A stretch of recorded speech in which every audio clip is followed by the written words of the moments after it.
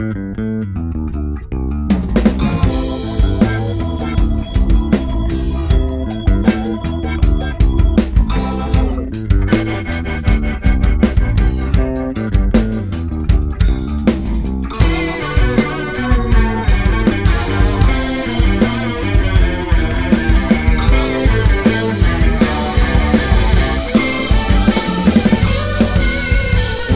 up, sinners?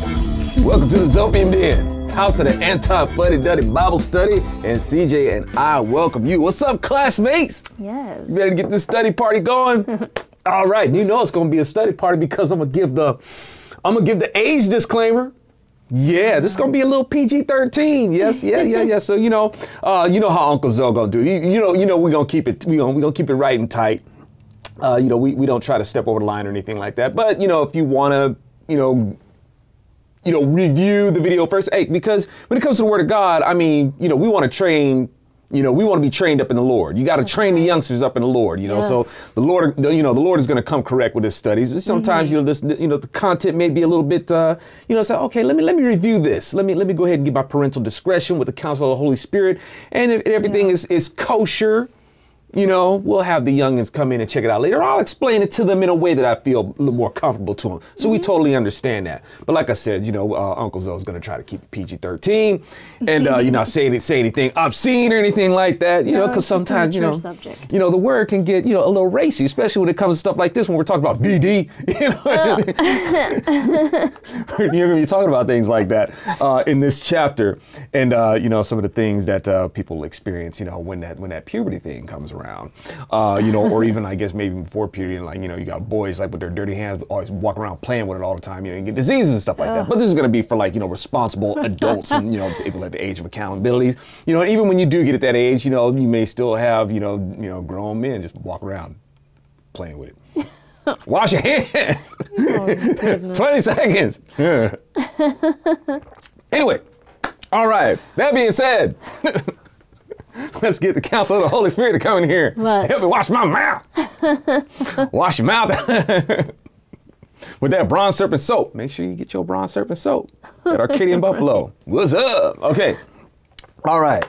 Holy Spirit, in Yeshua's name, we welcome you to oversee our study. Help us, Lord, to say what's right in your sight and what's wise in your eyes. Help us to bless you with this study, Lord, to report of you in a way that's pleasing to you, Father. Yes. We want a report of who you are. Let folks know that you are the real deal. You are the worthy high priest and king. You are the Lord, period. And so, that being said, we want to, be of good service to you in the ministry you bless us to have, we in this fellowship, we want to be in your priesthood. We want to party with you forever. So classmates, the Lord's blessings of fortification, His shalom and His joy to you. And let us be that effective salt, light, and fruitful for Him. Can you dig it? Yes. Dig it with one of these these mugs. Give a toast to the Most High, proper, right on. Amen. Okay, let's do it. Let's read Leviticus 15, 1 through 3. 3 verses, and let's get out into outer space, right? 3 verses, man. 3 verses enough to pack that holy hookah deep. Wow. Right? Them holy hookah engines is revved up, man. We already getting ready to blast off in the deep field. All right? Okay, so let's do it. Let's go. Adonai spoke to Moses and to Aaron, saying, speak to Bnei Israel and tell them, when any man has a fluid discharge, from his body, because of his discharge, he is unclean. Really? No, let's see, this is to be his uncleanness in his discharge, whether his body flows with his discharge or his body obstructs his discharge. Double owl, it is his uncleanness. Now, y'all, you understand that everything, everything that we're reading, the whole book is about Yeshua. It all points to him. So, even in this, we're learning about who Yeshua is. Okay, now, if the Lord can teach us who he is through a worm, this might not be a good analogy. I did not mean to do that. Okay, but if he can teach who he is through a worm, he can teach us who he is through this. Man sees what are we always saying to people? What are we always saying to dudes? You're always thinking with your, you're always saying it. So it's like the Lord knows, like, unfortunately, because you guys are so focused on that thing, I may even have to teach you who I am, even through that. Yes. Well, right? We do say spread that seed a lot. Right? As Christians. Cast the seed, Yes. But now, of course, we're talking about different, because like when we're talking about that kind of seed, that's between a man and a woman only. That's you're supposed to be ministering to your wife in that sense. But we are supposed to cast seed, not the seminal seed, but but it's a great point. It's good that you brought that up, because that is something that should be distinguished. You want to make sure as you are casting, there's the seed that you cast on the ground, for basically growing the garden, for the harvest, right? Get that harvest growing for the Lord. And then there's the ministry to your wife. That's the only seed that you're supposed to be spreading to her. So, that's what you want to do as far as that goes. But that's a great point. But in here, okay, so let's break this down. Even in my clowning around that the Lord is gracious enough to let me, class clown with, it seems pretty vague still is about what this discharge is. I mean, we can pretty much speculate on what it is, but not necessarily, right? It's not exclusive, to that kind of discharge. But the bottom line is that it's a bodily fluid, and it really doesn't matter. Anything that oozes from a man's body, from snot to semen, is gonna be unclean, right? Any discharge of the respected gender, man or woman, is unclean. Okay, long before the medical field figured it out, the Bible has already told us that all body fluids are suspect. Okay? Yes. But since this ordinance is implicating man, it's likely talking about discharge of the genitalia. Like I said, it's pretty strongly implicated. Doesn't mean it's the only thing. All bodily fluids, suspect. Okay? Yeah.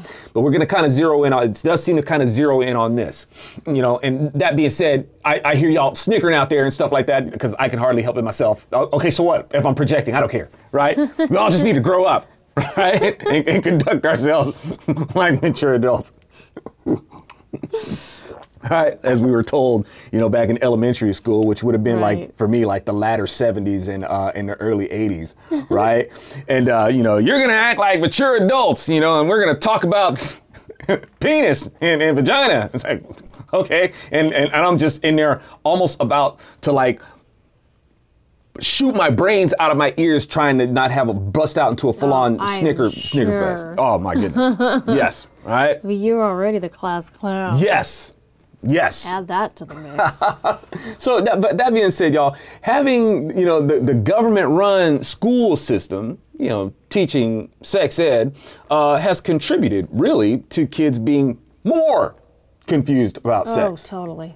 All right? So, we gonna talk about it up in here. We're gonna make it straight, but I ain't the public school system. I ain't the state. I answer to the word of God. Right? So, this is a safe space. This is a safe sexual. Actually, we're not really talking so much about sex ed. We're talking about, VD, things, of that nature. Bodily fluids. Yeah, bodily fluids and stuff like that, right? That just, maybe happen to be transmitted sexually.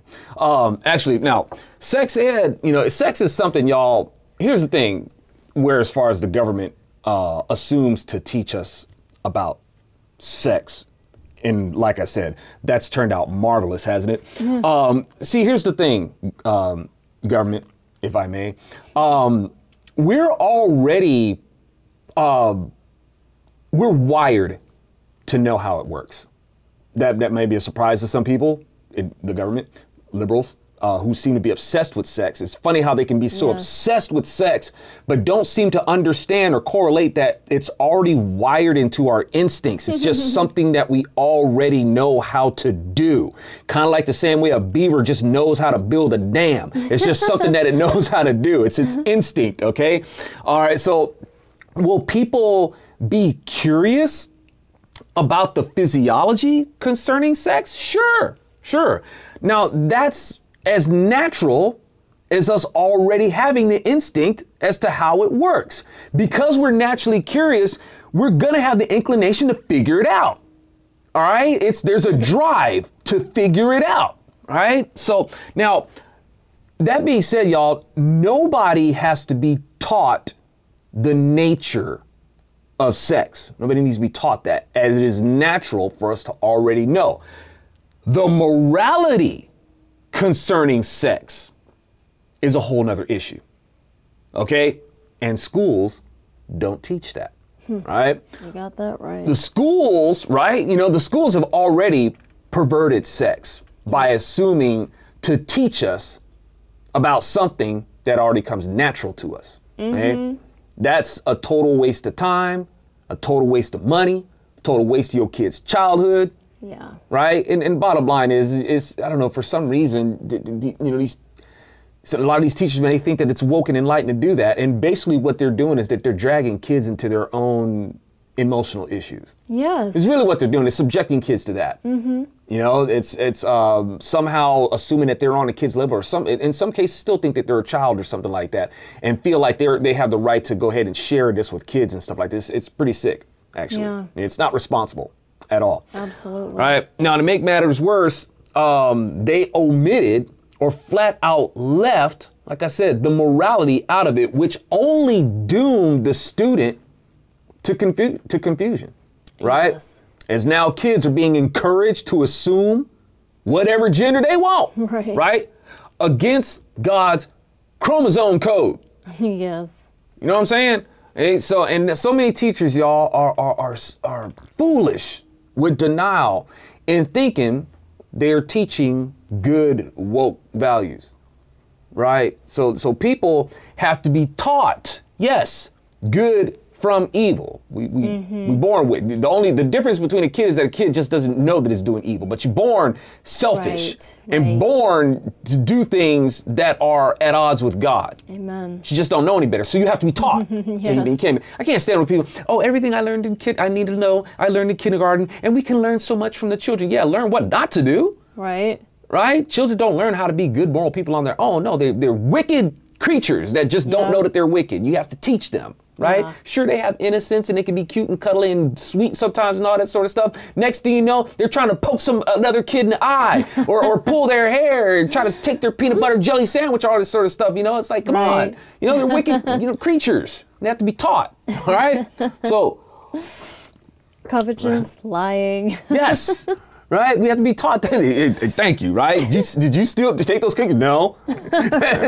Crumbs all over the face and stuff like that? Nope. Right? But with the so-called education system, y'all, which is really a system of indoctrination, right? We know that, is a state-sponsored religion of collectivism, teaching students the idea that they're owed and entitled. Oh, yes. Right?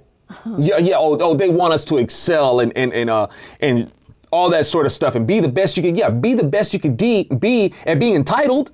Be the best you can be to get out there and tell other people that they owe you something. That's what they want you working at. Right. Right? It's like, get out there and be all you can be and get an education and all that sort of. They want you to be educated collectivists. Yeah.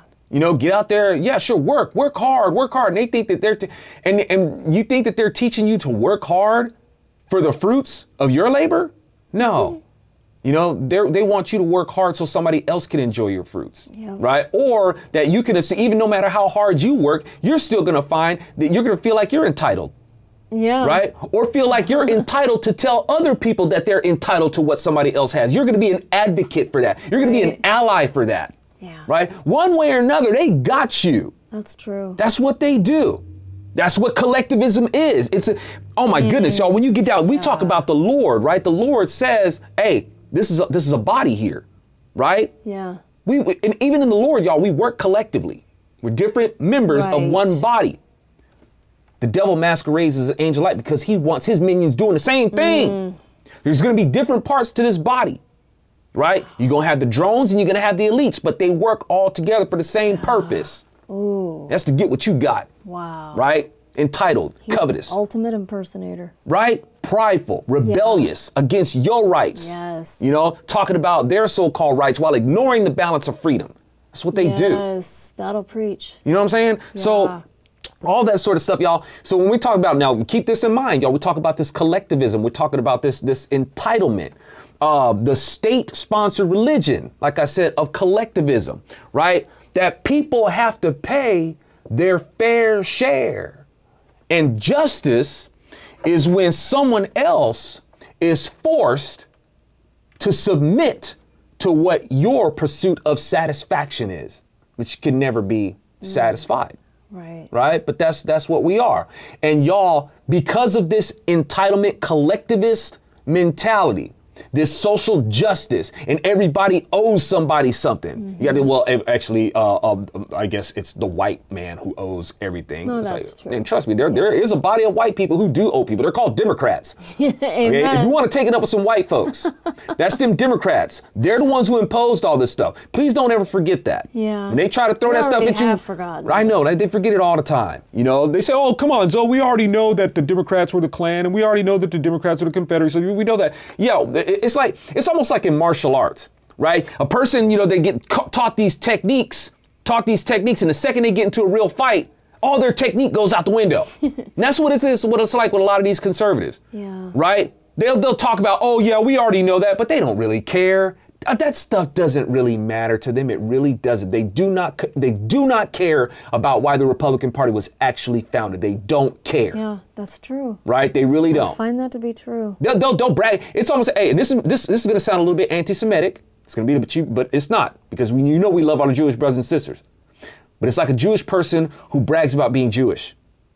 They're secular Jews, right? You got all these Jews out here who are voting for the Democrat Party. They're just like all these who keep rebelling against God over and over. Right. If you're a Jew and you're a Democrat, you are definitely a rebellion against God. Amen. Okay? Amen. But they like to, and as much as they have such loathing for Jews, turning their backs on Israel, backing Palestine, Yes. right?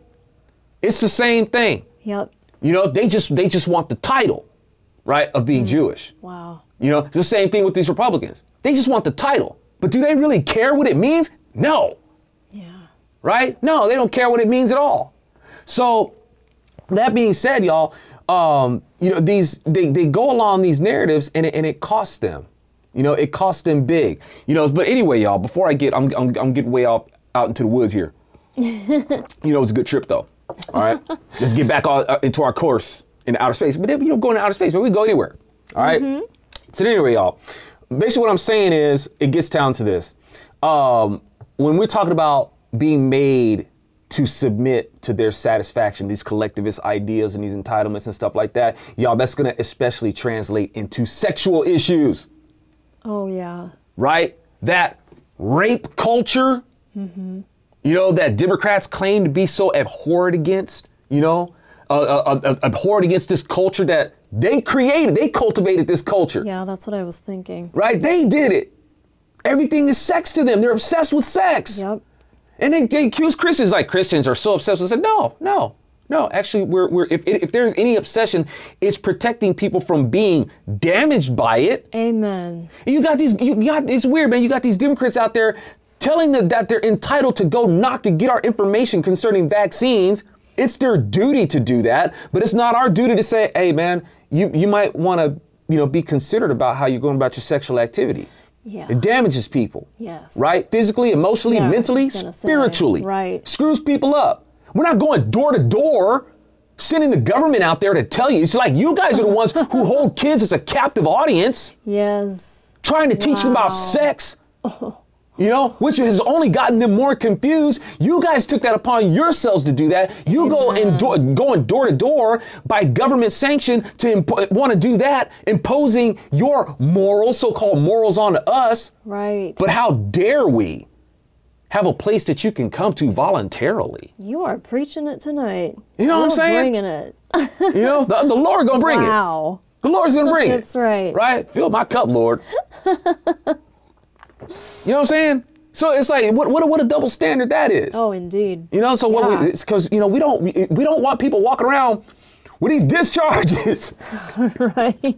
Okay? You might want to do that. Hey, in our free space, you know, with that first right of the First Amendment to practice free religious exercise, you know, in our free space, not by government mandate, Yeah. you know, or anything like that. You know, we're not trying to inject anything into anybody.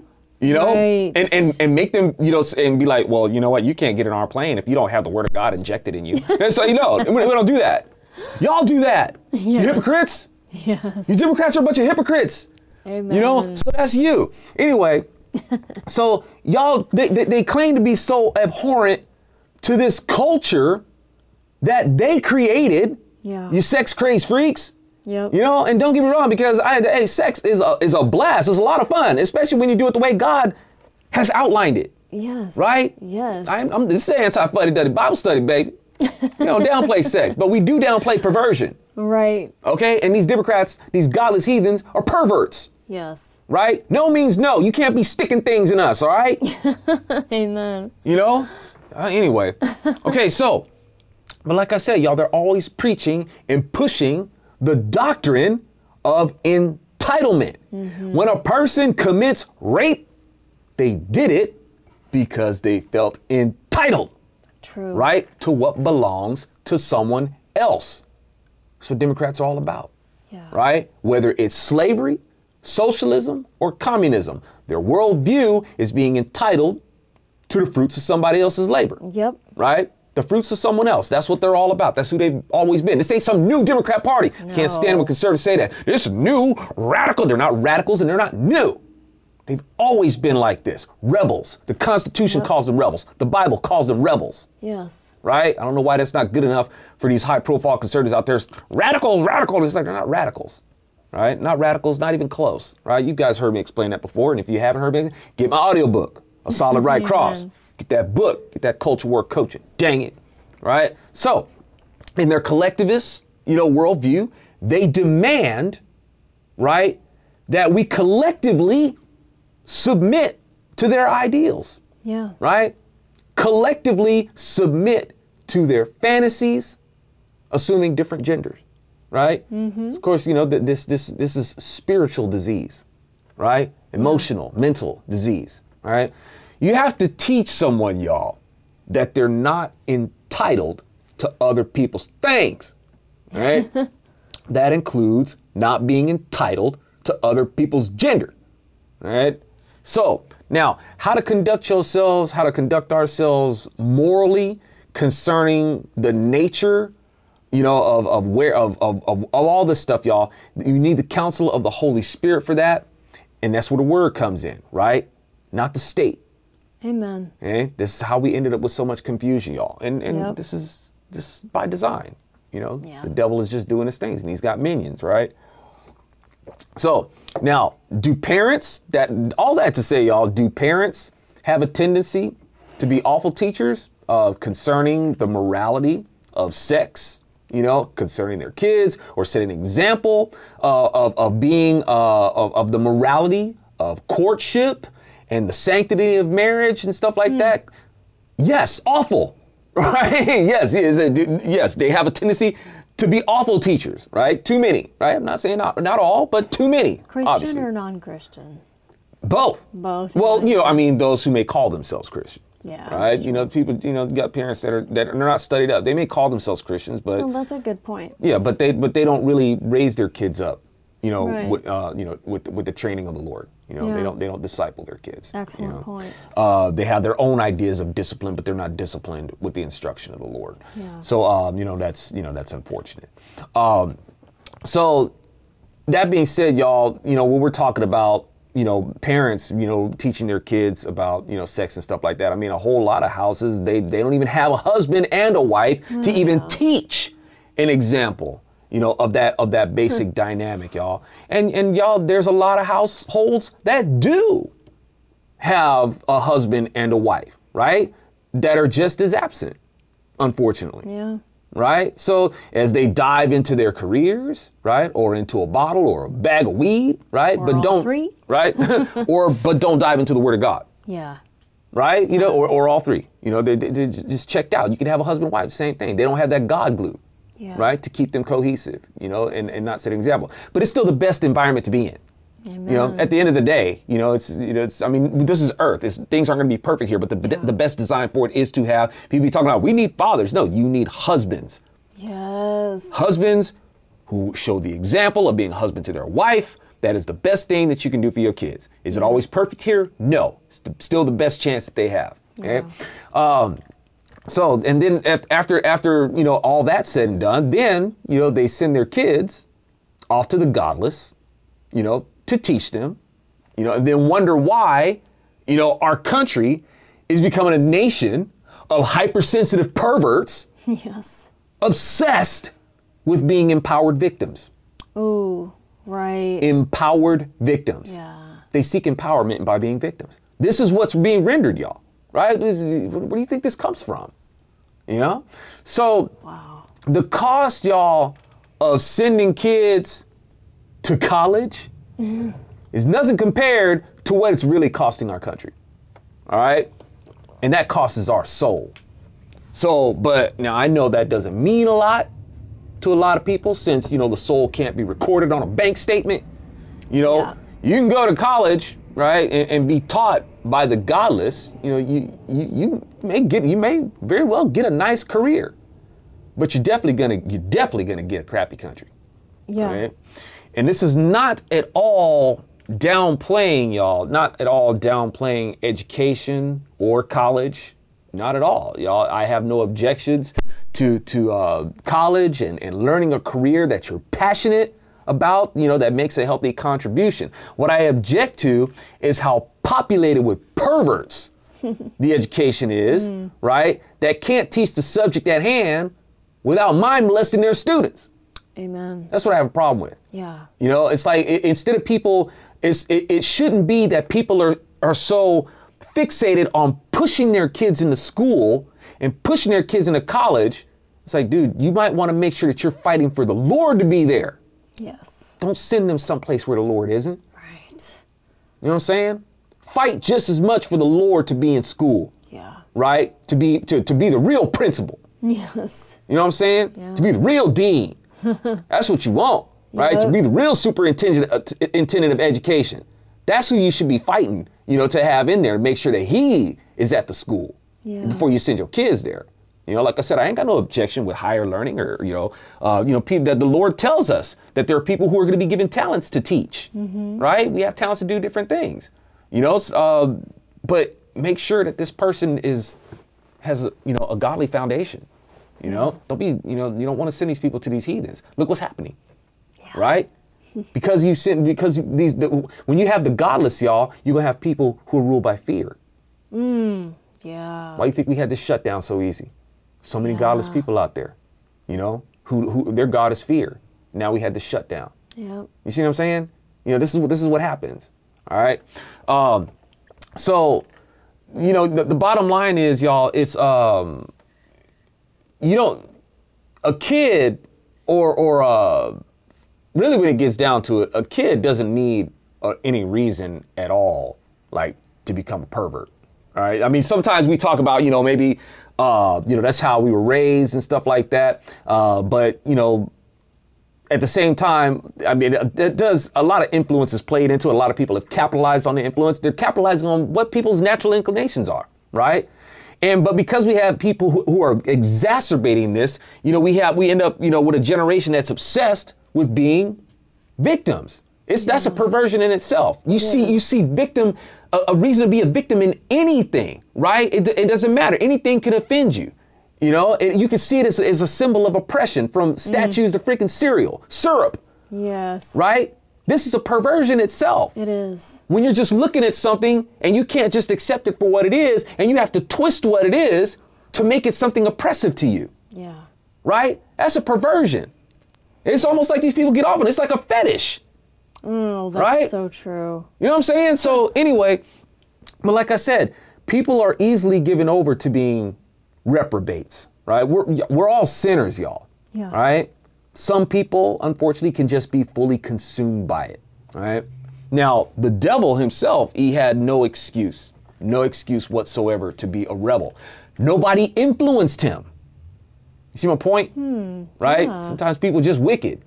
All right? You can't just blame anything. Sometimes people are just wicked people. They just give over to wickedness. Like I said, the devil, nobody influenced him, right? He wasn't molested, right? Or bullied, or subject to any wrongdoing or injustice. He's just a victim of his own pride, right? Yeah. Like so many people, today. But here's the thing. Even though there are people who are going to do wicked things, even though they weren't influenced to do it, we still have to have this Holy Spirit led instruction with the Word of God to know how to respond. Yeah. You know what I'm saying? It's because if you don't respond right, it really spirals downward. It really gets worse. Yeah. This is earth. This ain't heaven. We're going to have imperfections here. Some people are just going to be given over to a reprobate mind. Yeah. But if you don't know how to respond to it, if you give yourself to the Holy Spirit rather than giving over to sin, at least we have a shot of preserving some sanity in the world, right? Yeah, all that to say, y'all, when you leave it to the godless to educate about sex, we get really big problems, yeah, right? huge. You know what I'm saying? So, then this leads to, discharges, right? So y'all base your insight on the Word of God. Pursue education on these things, of course, right? Learn the expertise, yes, but build it on the Word of God.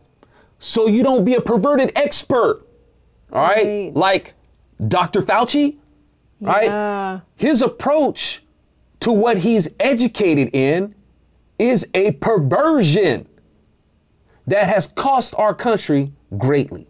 Yeah. You see what I'm saying? So, when it's talking about things like this discharge, right? It's kind of hard to say that. I don't never want to visit a free clinic. Okay. Which at this point can be, like I say, anything from snot to semen. So again, I recommend that the pursuit of a degree in medical science is built on a solid foundation of what the Lord has already said, like avoiding exposure to somebody else's body fluids. Yep. And be mindful not to expose others. But be practical, because that's where the collective, the lefties be like, well, that's what we're trying to do. You're not being practical about it at all. Your so-called solutions are worse than the disease. Quarantining the healthy. Right? Where people are, it's like, hey, if COVID doesn't kill them, suicide will. Right. I mean, come on, man. Yeah. So at any rate, be practical about these things. So be mindful of how things can be transmitted. You see, but because Democrats want to keep people as drones, they do keep people, it's like, dude, let people exercise some common sense, and stop keeping them, in this arrested development. The Word of God, if you would get out of the way and let people see this, you would see that the Lord builds, right? Let's understand this, and I'm going to remind folks again. Reading the Bible is not about reading a book of morals or courtesy or how to be a good person or anything like that. That's not what it is. The book is to teach you who Jesus is, who he's always been. As you learn who Jesus is, he's building the morality in you. Yeah. You learn that you were made in the image of God. Yes. And then as you understand that we are brothers and sisters in the kingdom, and we are ruled by love, and you want to honor the Lord and show your appreciation to him, you will do things like wash your hands before you go touching other people or touching their food, or you'll be mindful of your space if you have to, of other people's space when you sneeze or when you cough and stuff like that, without having to put on a flipping mask and all that sort of stuff. Right. If you feel like you got some symptoms or something like that, you may be like, hey, maybe I shouldn't go out today. Yeah. You'll do things like that.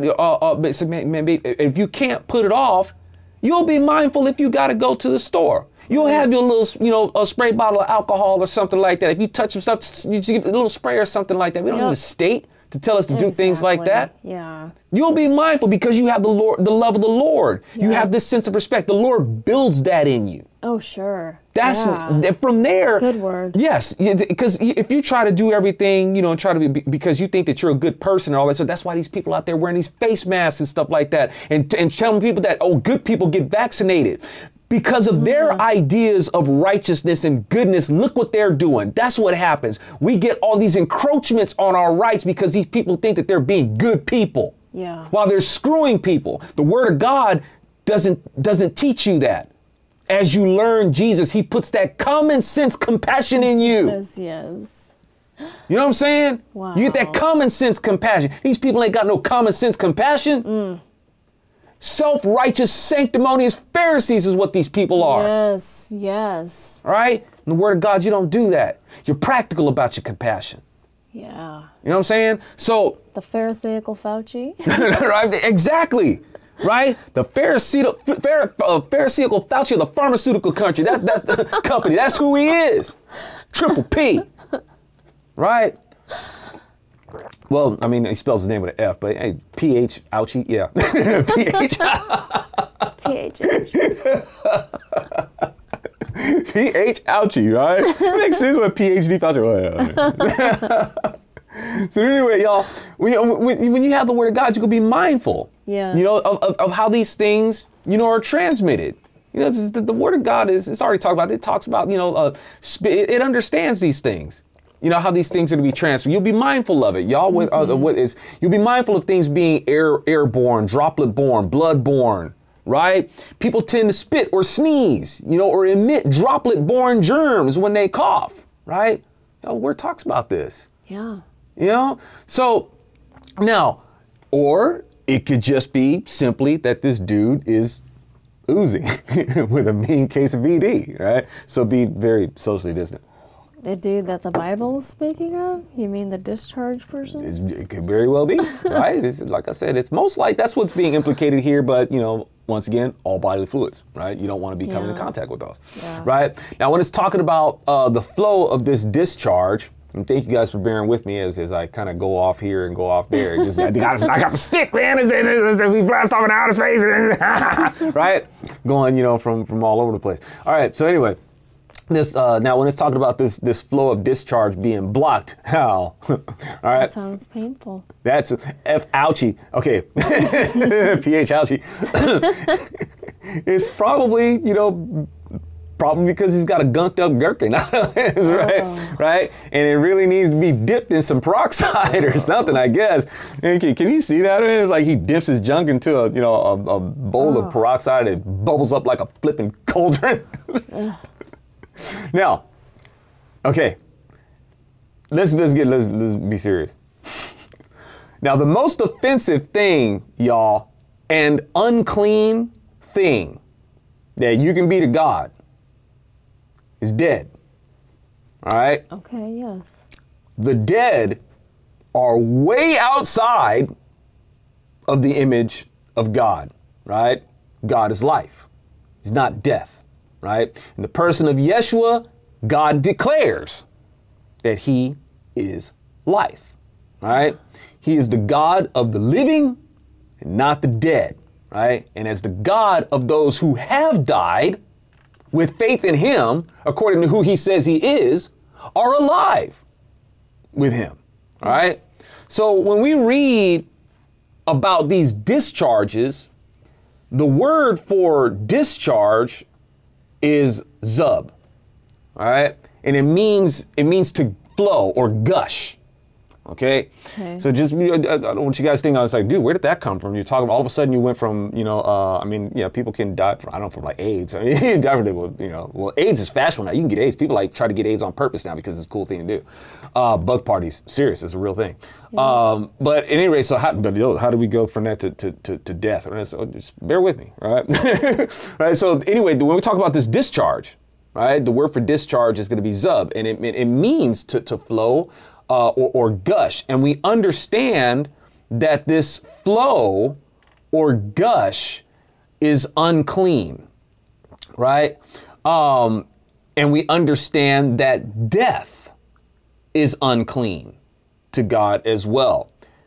When Yeshua died on the cross, in that moment, he was not in the image of God. God doesn't die. You can't be dead in God's image. All right? Which means that the discharge of fluid that gushed from the Son of Man, talking about Yeshua, since this section of the chapter is directed towards men, was totally unclean to God because it was fluid gushing out of a dead man, right? Yeah. It was fluid from the death-affirming wound, bodily discharge from a dead body. That's doubly unclean to God. Yeah. All right?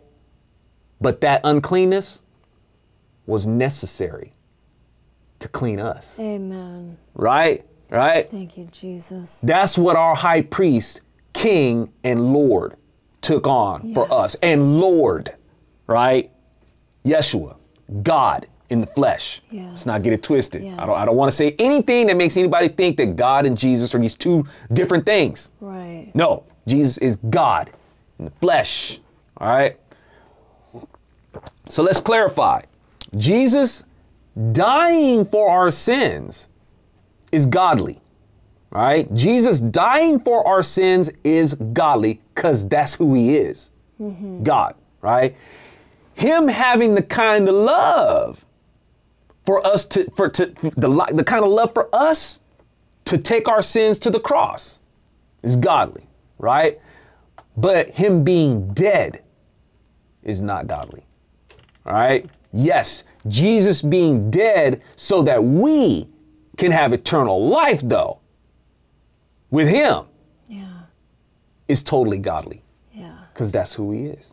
All right? So, he who is certainly alive again, right? Yes. Can I get an amen? Amen. All right? So, now I don't know about y'all, just on a side note, I don't know about y'all, but I find it way more exciting and satisfying learning that Jesus is God rather than listening to some so-called pastor trying to puff me up and tell me that I am a God.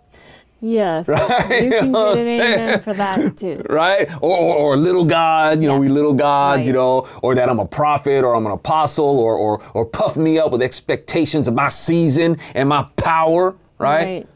The real jam is learning about who this Jesus is. Yes, it is. Right? Yeah. And I don't want to dilute the lesson by trying to make it about me. Amen. All right, or about you or anybody else like that. The real blessing to each other is learning about him. Yes. Right? Yes, it is. The real medicine to our bones, you know what I'm saying? Yes. Okay, yay, Jesus, tell me more about my season and my strength and my this and my that, right? And me. Me, right? Now, do I want to be fruitful? Heck yeah. Yeah. Of course I do. Of course you do, right? The Lord himself has told us to, right? But what really motivates me, right, and I reckon you too, is learning about the one who issued the directive. Yeah. All right. So now, anyway, y'all, let's read Leviticus 4-8. Let's see. Where are you at? 4. Okay.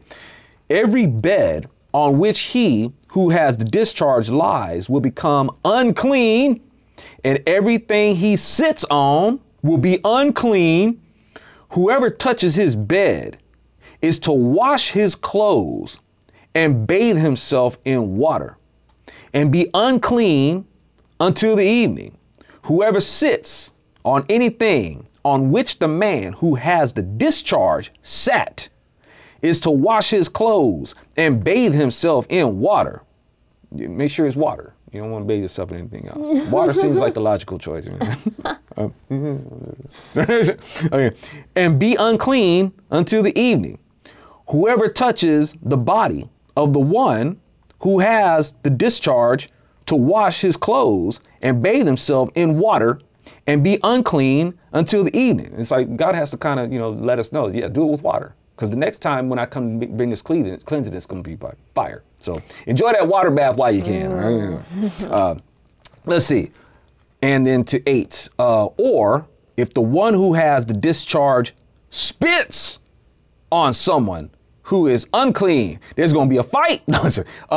When he also is to wash his clothes and bathe himself in water and be unclean until the evening. All right. So, somebody slaps you, you turn the other cheek, somebody spits on you. I don't know. Is there anything?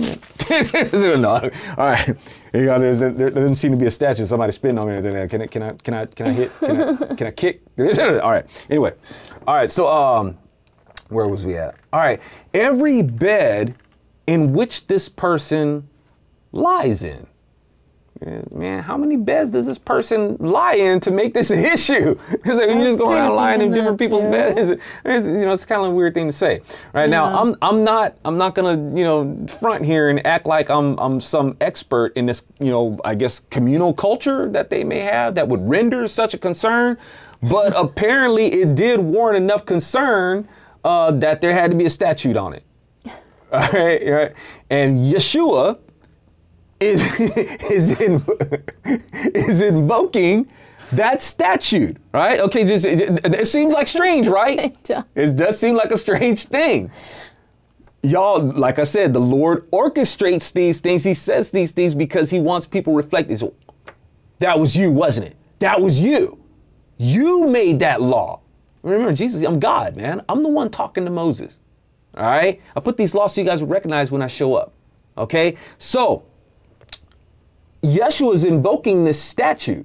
Let's talk about this person, lying down on things. Like, you can't touch nothing this person touched, right? Lying your head down. Okay, so anyway,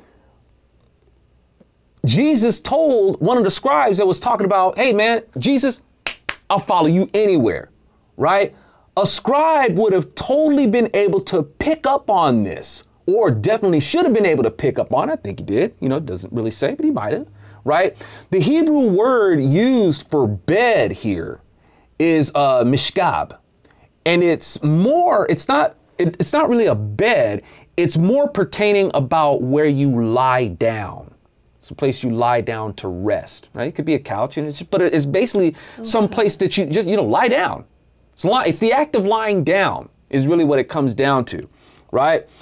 Yeshua wasn't saying, oh, woe is me. I have no place to lay my head, and I wouldn't want you to have to endure not having a place to lie down either. His disciples, endured some pretty awful stuff. I don't think, having to rough it laying down was going to be too much of a thing here, right?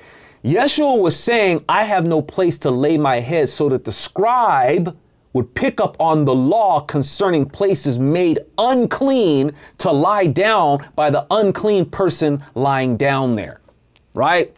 So again, it's practical, y'all, to have protocols concerning the exposure of bodily discharges. Yes, and Yeshua was the one giving the statutes concerning that to Moses and Aaron. And Yeshua basically gave the scribe a nod, letting him know that you have seen correctly who I am and who to follow. Which means that that there is no place for me to lay my head among y'all, because keeping with the law concerning my ordinances of exposure and conduct, y'all ain't doing it. Right? Yeah.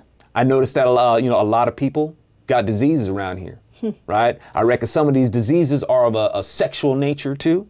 I notice I'm having to spend a lot of my time healing people. Right? I know that you guys are going around touching things. Where am I going to lay my head? Yeah. You see what I'm saying? It's all unclean. Right? Yes. So Jesus is invoking his law, reminding them, yeah, that was me. That's me. I'm God. Right? Yeah. I was the one giving these ordinances to Moses and Aaron. All right? So let's see. Now, keeping the law concerning my ordinances and, when he's reminding them of these things, y'all, it's evident. He's showing them that it's evident that they're not keeping his law, right? And exposing other things and people to their junk germs, right? He's basically saying, I don't feel comfortable laying around you people. The Son of Man has no place to lay his head. And the scribe may very well have been like, I see what you did there, man. I'm picking up on what you're putting down. Yeah. Okay. All right. Then it says everything he sits on, right? The word Kelly is going to be used for the word everything, which means a vessel, right? Kelly is, there's different things baked into its meaning.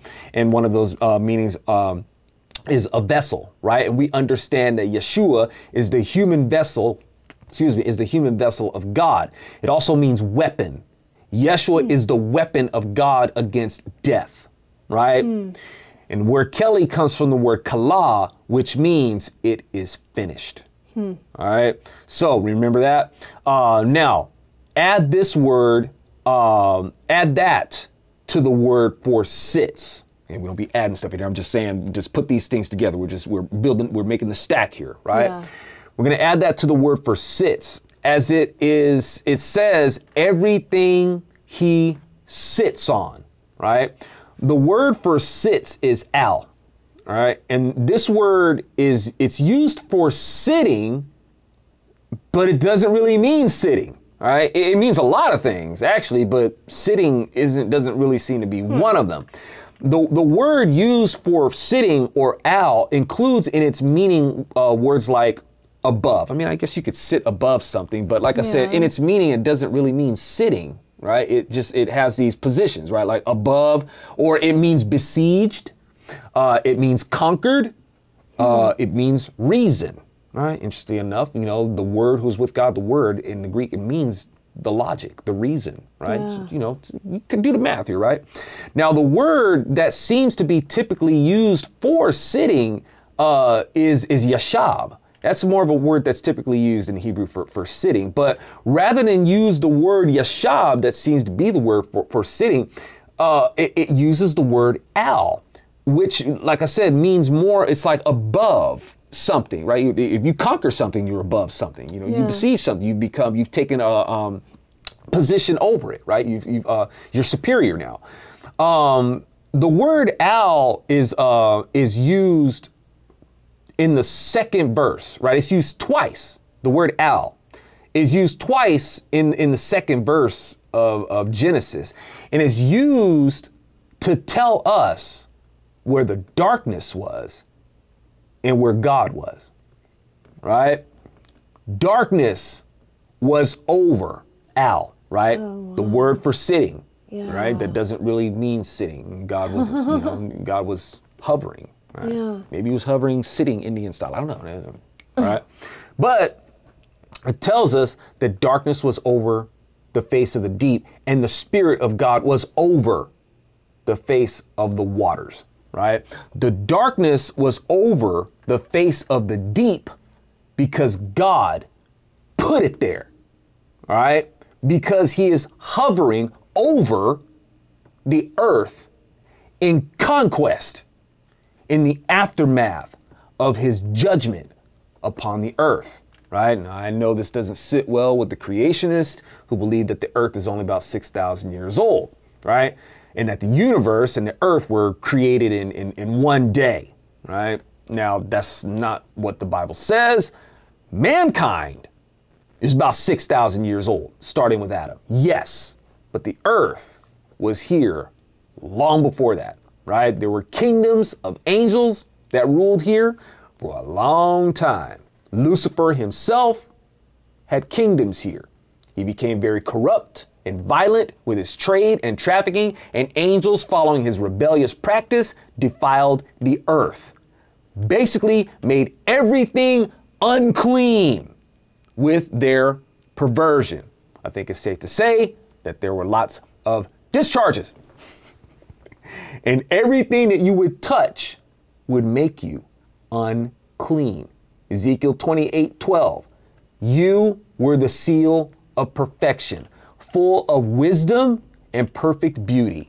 You were in Eden, the garden of God. Every kind of precious stone adorned you: ruby, topaz, and diamond, beryl, onyx and jasper, sapphire, turquoise and emerald. Your mountings and settings were crafted in gold, prepared on the day of your creation. You were anointed as a guardian cherub, for I had ordained you.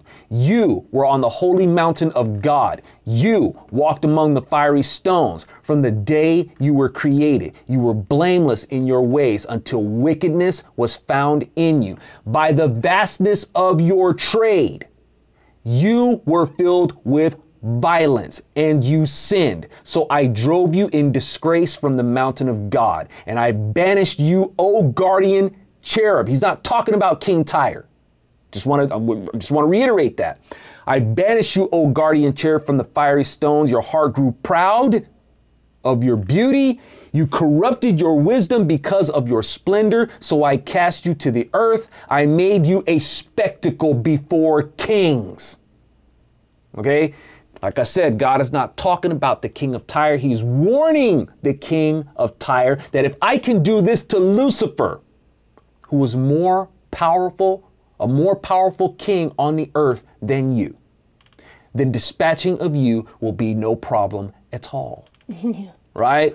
So we just read, y'all, that the earth already was here, right? And it had kingdoms. I mean, just spectacle before kings.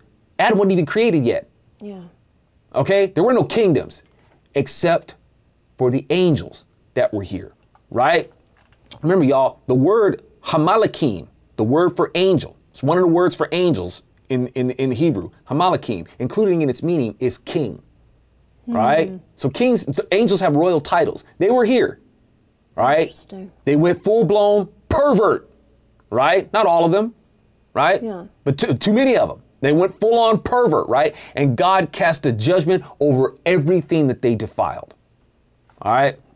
The very word for water that is used in this judgment, when we're talking about the water that was covering the earth, right? That God was hovering over, right? The word for that is ma'im, and it actually means waste, right?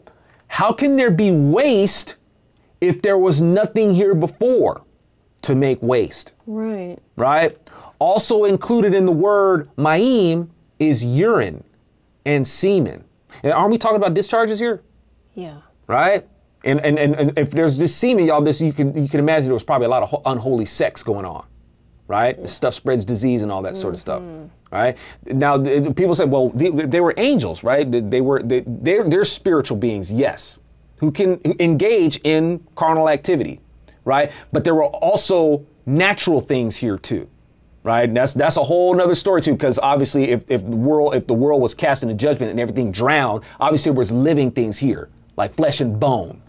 Right? Not humans, but there was something else here. Yeah. Right? So, and it had become totally defiled. The angels were presiding over these things. All right. So, now this discharge, like I said, these discharges of a lot of unclean activity going on in the world, right? This is Genesis verses 1 through 3. Right? That's right. Yeah. Right. The description of right off the first void. Exactly. But you have this supposition of who God says he is. I'm the one who created the heavens and the earth, right? Yeah. And then right in there, y'all, you can't, once you have that, your responsibility is to say, okay, all right, I guess I better keep reading and not rely on your own understanding to fill in the blanks. Yes. Right? You don't do that. You got to read enough of the word to realize that, okay, there's this Holy Spirit, right? Well, if there's a Holy Spirit, because people will assume it's kind of in our inclination to want to commune with spirits, you might want to commune with that one. All right. Okay. I'm not going to get a Ouija board or anything like that, but if this is a spirit, I want to know you. Yeah. Help me understand this. Yes. Right? And then from there, start reading. And then those blanks get filled in. You don't need to go to the Apocrypha. You don't need to go to rabbinical writings. You don't need to go to these extra biblical texts or anything like that to fill in the blanks. The Bible, the sufficient word of God, will tell you what you need to know. Yes. Right? And this ain't about trying to square the Bible up with man-made science or his scientific method or anything like that. No, the Bible is already standard. Right? Yes. It's like Newton says, no, it's science. You're going to realize that God's the real deal. Yep. Okay, so this isn't me trying to capitulate to science or anything like that or try to make it fit in some timetable that makes it rational for human understanding. No, you ain't got to do that. Right? The Bible already tells you the earth was here for a long time. Man, right? There's no budging as far as that goes. Man, creation of man, from Adam to now, about 6,000 years. There's no budging from that. The restoration of the earth. Right? But when we're talking about the restoration of the earth, and the earth that was here before God said, let there be light, after his judgment of the earth, because it was already here, it went wicked and he judged it. He judged what was going on here, right? Who knows how long the earth was here before that? Mm-hmm. Don't know, right? Anyway, but I imagine it was probably here billions of years. Billions, right? Now, the reason why we can speculate that is because we know that there are stars really, really far away. Yeah. And the time that it takes for those lights from those stars to get here are light years. And I'm talking like millions of light years. So when you do the math on how far, some light can travel in a year of that magnitude, it's a long time. And it's way longer than 6,000 years.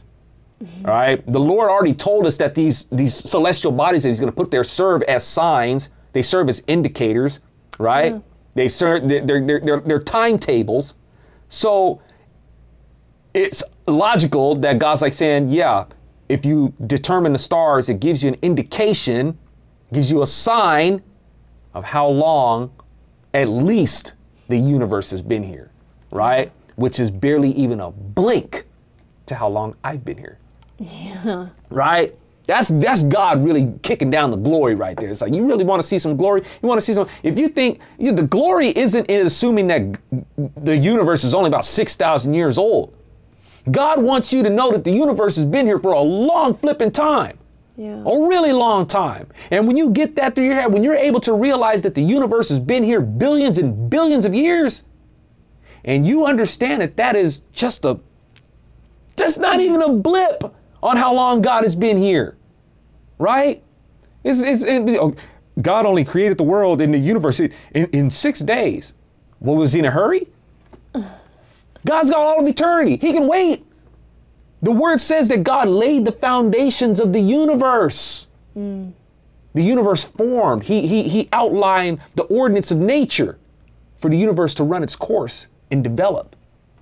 God has time. Yeah. All right? It's been here for a while. All right?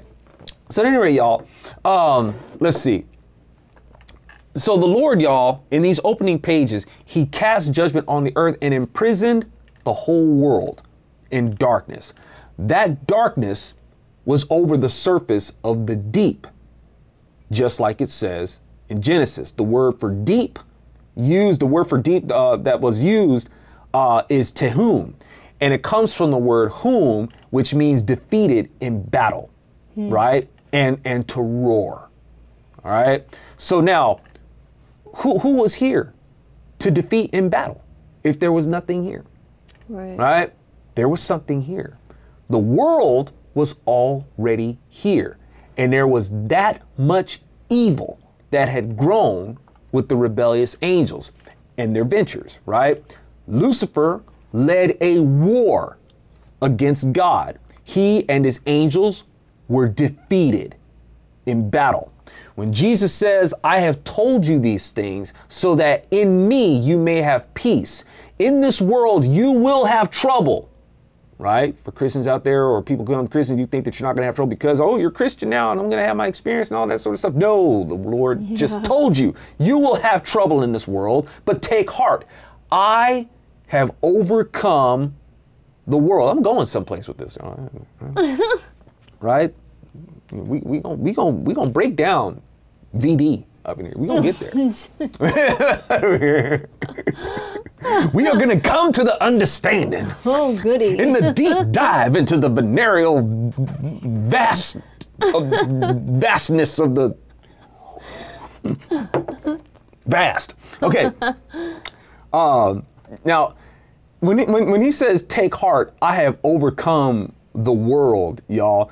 This isn't just something he wanted them to think positive about, right? Hey, buck up there, think positive. I've overcome the world, right? And he wants him to think about things to come as they already are. You got to think positive. You got to think through it and think it as if it's already happened, right? That's not exactly what he's doing.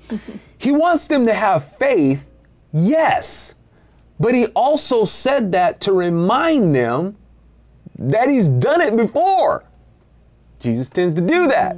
Yes. Right? If I tell you something, that's because I can back it up. Yeah. Right? I've done it before. Right? The very first paragraph of Genesis is God's conquest. Right? And his power over all the universe. The very first page, he overcame the world. That's why Jesus is like, take heart, man, I've overcome the world. right? This isn't something that you can just look forward to and think about it as if it's already happened. Like with faith, no, I'm giving you the straight up knowledge. Yeah. It's like you can have confidence in this because I've done it before. All right. So, and in his mercy, he gives his creation another shot. Right. So what's the word for deep again? The deep is tehum, from the word whom, meaning defeated in battle, and roar. This is going to happen again. The Lord had judged the world twice by water. The second time he made a Noahic covenant, right?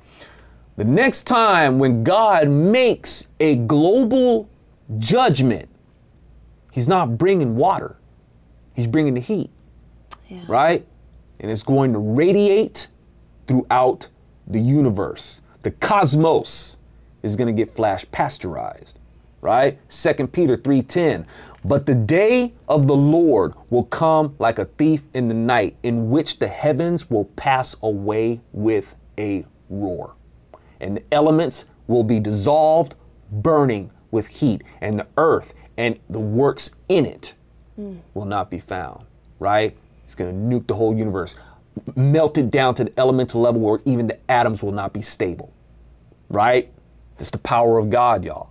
So the universe is going to get annihilated with a great roar, just as the earth was annihilated with a great roar when it was judged by water in the first paragraph of Genesis. The word let us know that God has overcome the world and has authority to judge it. He's done it before. We should take a warning from that, right? The rebellious angels defiled the earth. Their behavior was fully unclean. They made the earth a place where God had no place to lay his head, right? So he gave it a bath in his wrath, right? Then he made a garden afterwards, so he could kick it on the earth again, right? So when it talks about all that to say, y'all, when it talks about touching the bed, it's a weird thing to say, right? Yeah. Do you go to people's house?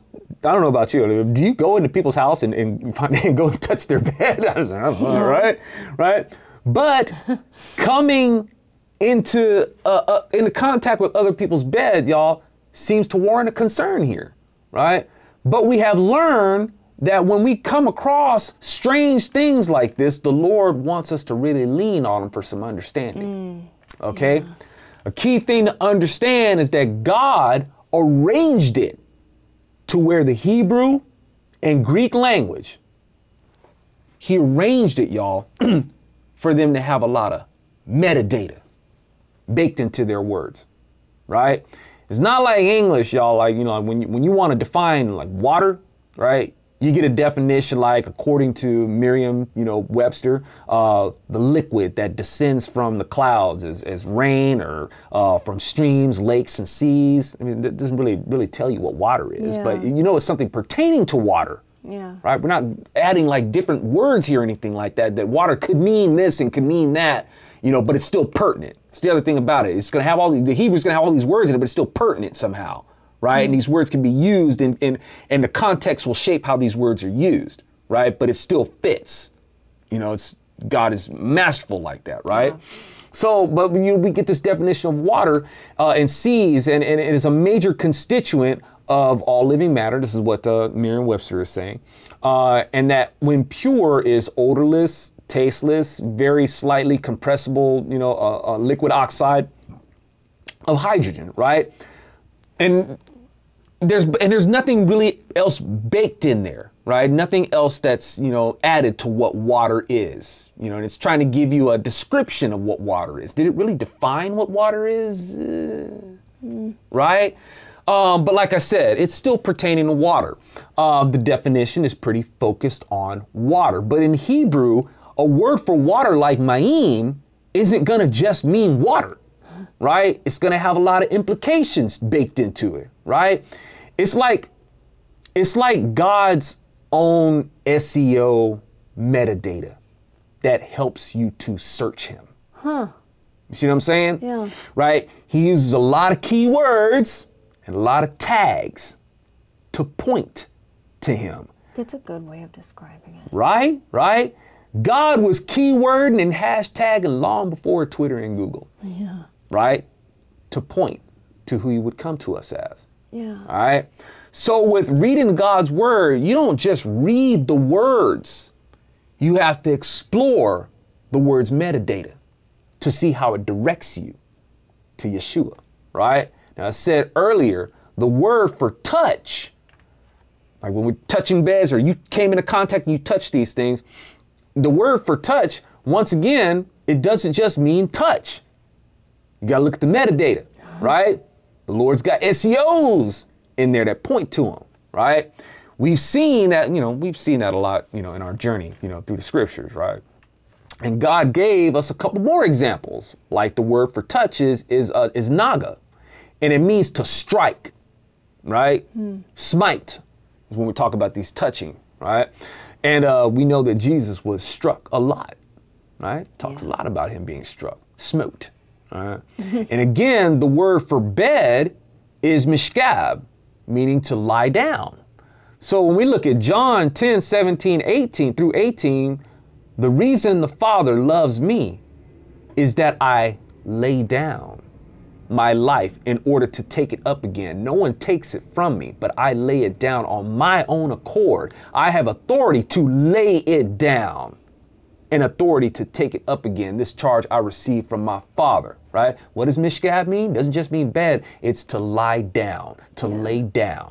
Right? John 10, 11, I am the good shepherd. The good shepherd lays down his life for the sheep. John 10, 15, just as the Father knows me and I know the Father, and I lay down my life for the sheep.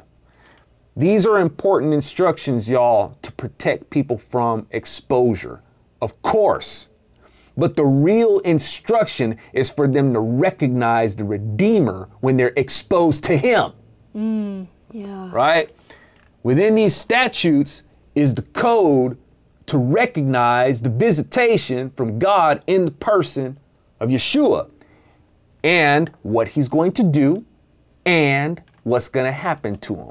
And though God's code leaves no excuse for them to not recognize him, there will be no excuse to torture and kill him either, right? But the code still says that they will. Yeah. Right? God just knows how this is going to play out. They're not going to have any excuse to do it, but they're going to do it. Right? Yeah. Now, here's the thing.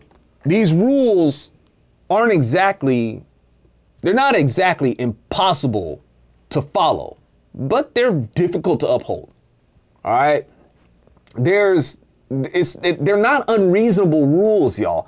And even though the Israelites had no excuse to uphold them, they just didn't, right? And y'all, it could be any of us, right? Yeah. It could be any of us.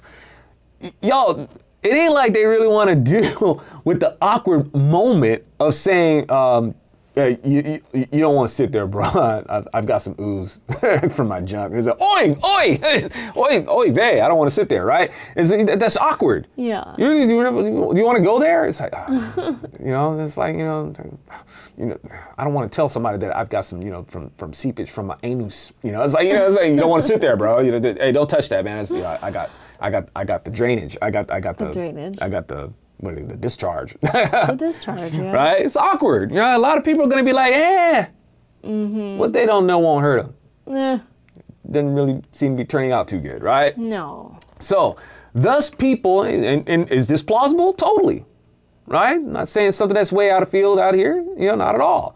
So, thus people to be, when they do this, y'all, because they're figuring, hey, what they don't know won't hurt them, what happens? What happens? It causes people to be unclean without them knowing. Yeah. Right? You've come into contact with unclean things. You weren't informed. You don't know. And you're walking around unclean. Right? So that amounts to sins that you're unaware of. Right? You don't know that you've committed. Yeah. That's things like that happen. Right? You're not aware of it. You're not aware that you committed of these things. Or you don't recognize something as a sin, Or like, it's like, what, say for instance, like I said, it's like, come on, what's the big deal? What they don't know won't hurt them. Did I really sin? I mean, it wasn't, no big deal, right? Mm-hmm. So you have people who don't know that they've been exposed to something and have become unclean, and you have those who are like, it's not really a sin, is it? It's not a big deal, okay?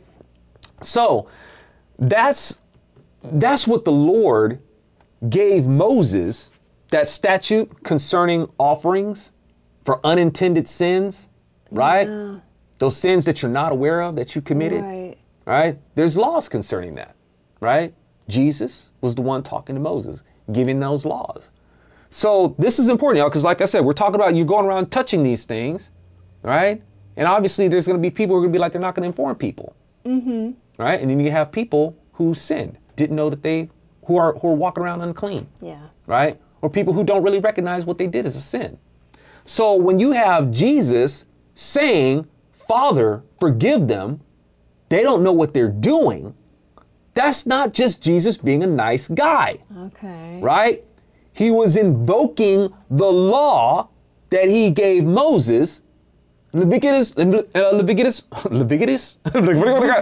Speaking in tongues, man. Got me really preaching. I don't preach. I just get passionate about my study with my classmates. That's all. That's right. Leviticus 4. You go. Thank you. All right.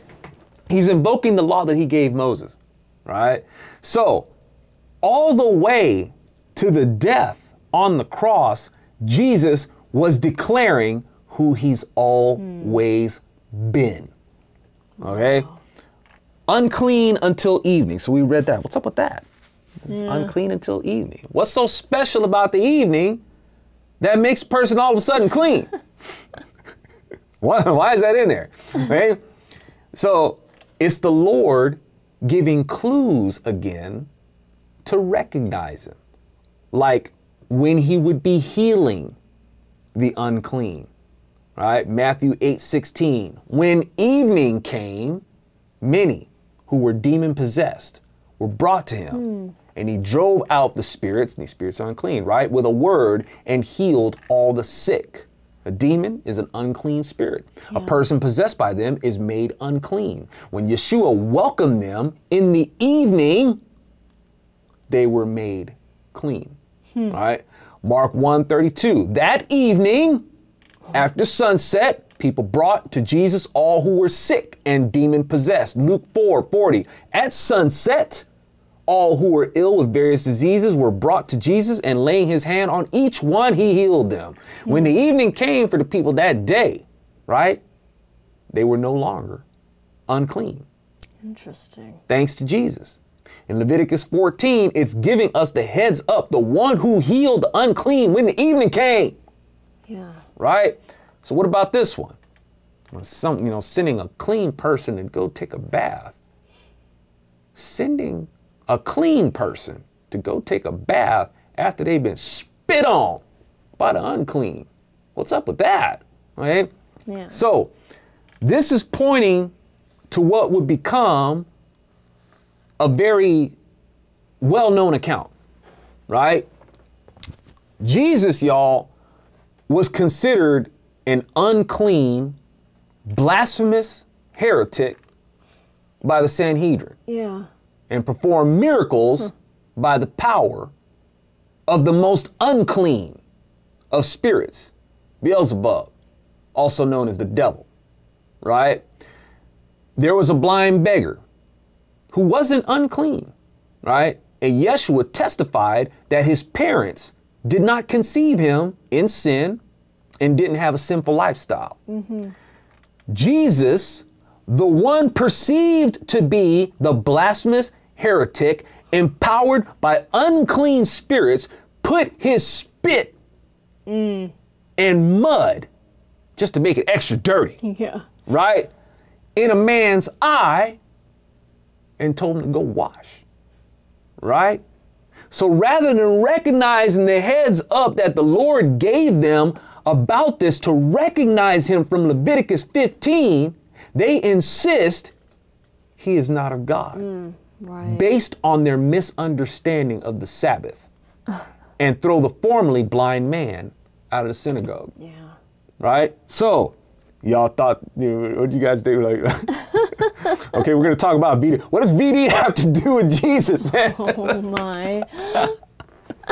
You know the Lord's going to make it fit. You know, some people out there, maybe, I don't know. I guess biting their nails. Worried that,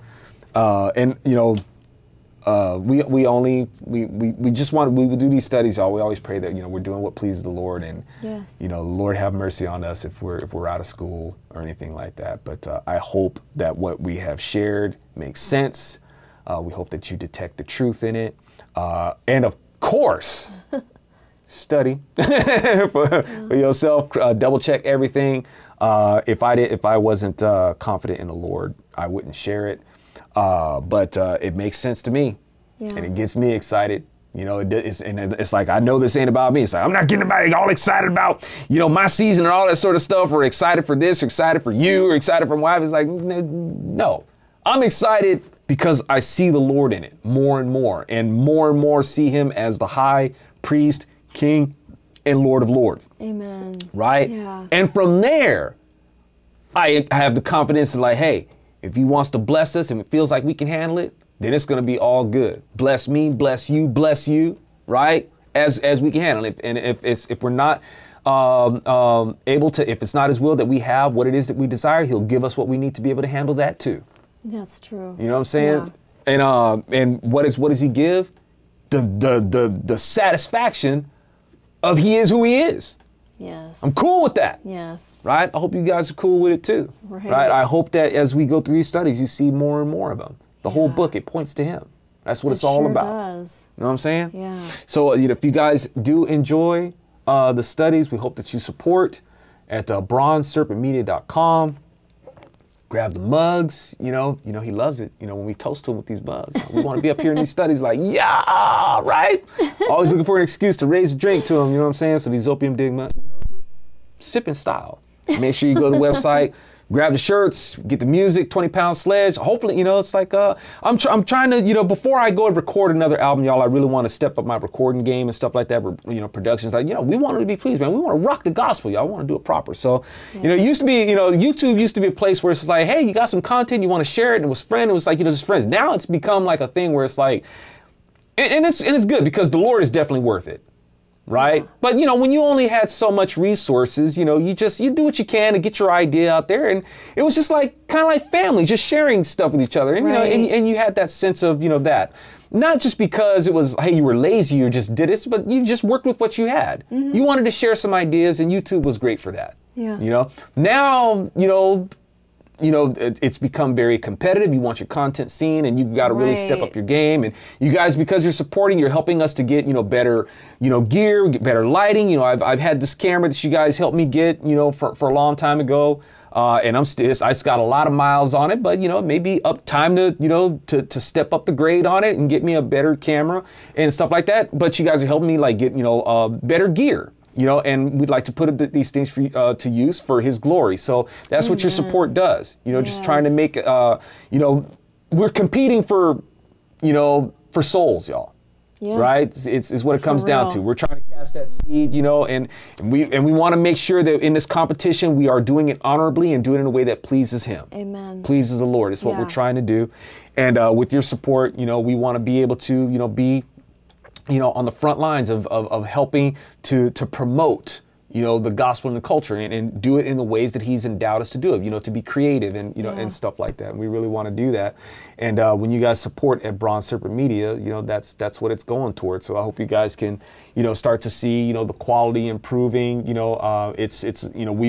as you guys see, we can only reach a few. We've been very marginalized, and we can only reach a few. And it's a slow climb. But as you can see, we haven't given up, and little by little, we're trying to improve. With the resources that we get, by how we can reach folks. And we want to show y'all. It's just one of those things that you want to show that it has value, in the culture. And so with your support, let's show that we really do treasure our high priest and king and his word, and we want to promote that. So, please, hit up the website, You know, drop a buck in the bucket. You know, we really appreciate that. We're not a nonprofit organization, so it's an actual sacrifice when you guys make it to show that, hey, this stuff holds up in the market. This stuff should be, you know, the stuff that's really valuable in the market more than this mind rot that's out there, right? So, you know, that's between that, you know, the audio book, A Solid Right Cross, like I said, the music project, 20 Pound Sledge, you know, so we can, and we want to step up our game to make the next album even, you know, more meat, more beef, you know, more beefy, you know, grizzly grooves, man, just really bring it to where it's like, yeah, you know, have some really nice glycemic melodies in there, you know, for, you know, to, and of course, you know, the thought-provoking lyrics. You know, that's as heavy as the music is. We want to do that, you know, and really compete, you know, in the culture. You know, the darkness is trying to, you know, to take people, and you know, we're trying to get out there and, you know, keep them from giving over to the dark side. Yeah, right? Bring the light of the gospel to the culture. That's right. Salt and light, baby. Yep. Right. That being said, Father in heaven, thank you so much. We hope that our study was a blessing to you, Lord. We're so thankful for what it is that, you know, you bless us with to share. We hope that we're not deceived by any other influence, not by our self-righteousness, not by anything, that, you know, it's always our hope that, you know, we are sharing what it is that, you know, you breathe to us in your word, and that you be pleased with what we share in our fellowship. And for y'all listening, we thank you so much. We're so blessed by you tuning in and being our classmates as we journey through the scriptures. And we hope that's a blessing to you, that you know, it gets you pumped, gets you psyched, right? and it's really even more pumping up and psyching up if you get these mugs to drink deep of the psych, right? So, blessings to y'all. Thank you so much. Make sure you share this stuff. Tell folks to come and join us in the ZOpium Den. They need it. Them heathens need it. You know some heathens that need it, right? We all do. So right on from CJ and I. Shalom.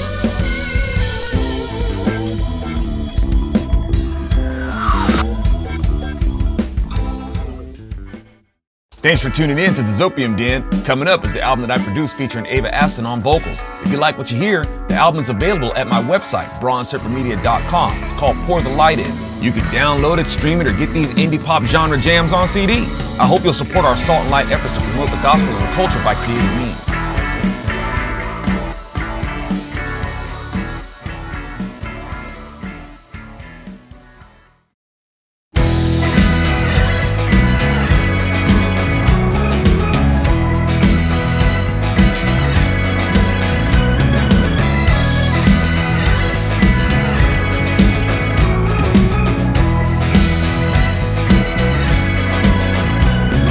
Something that I'm looking forward to.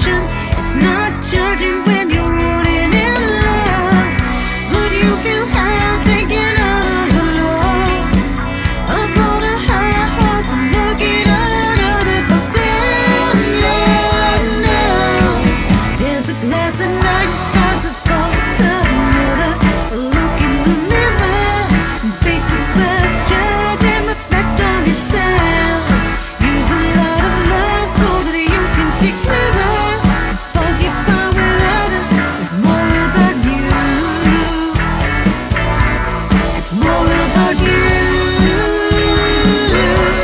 It's more about you. It's all about you.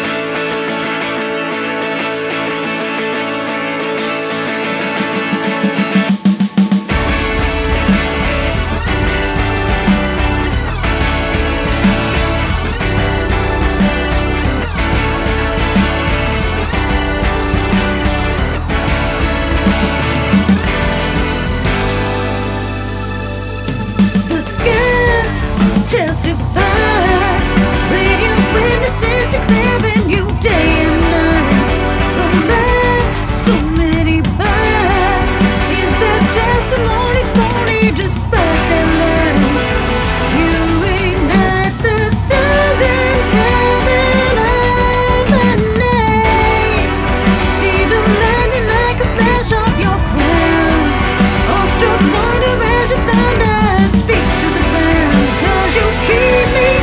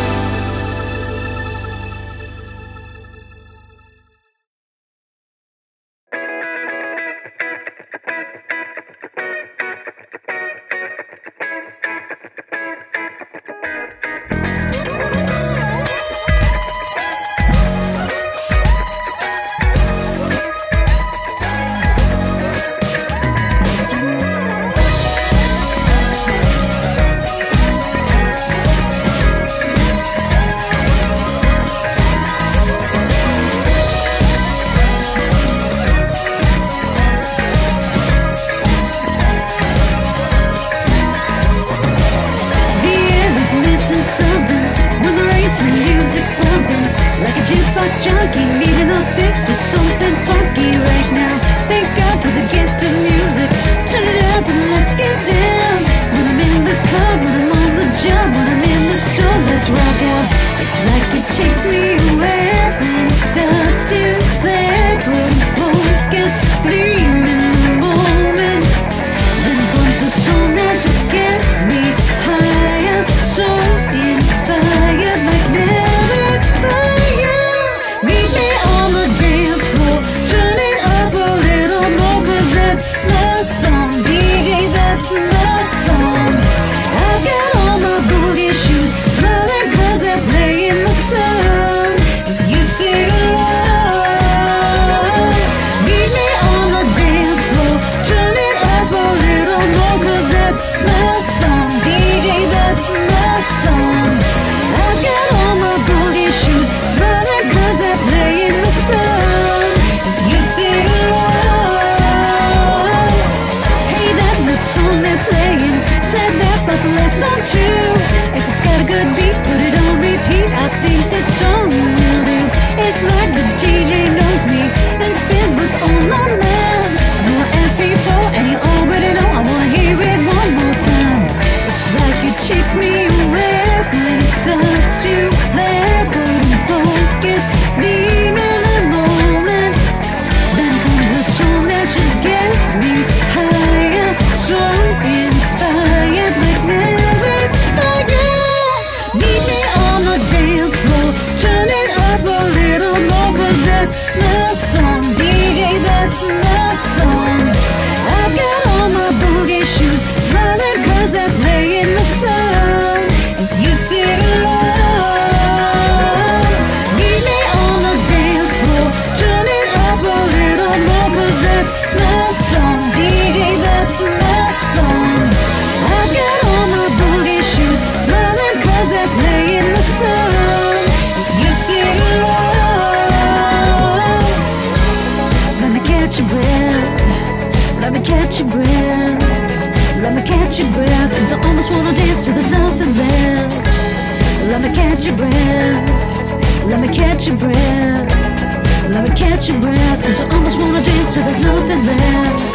Breathe in, get you water in. Drink up, drink down.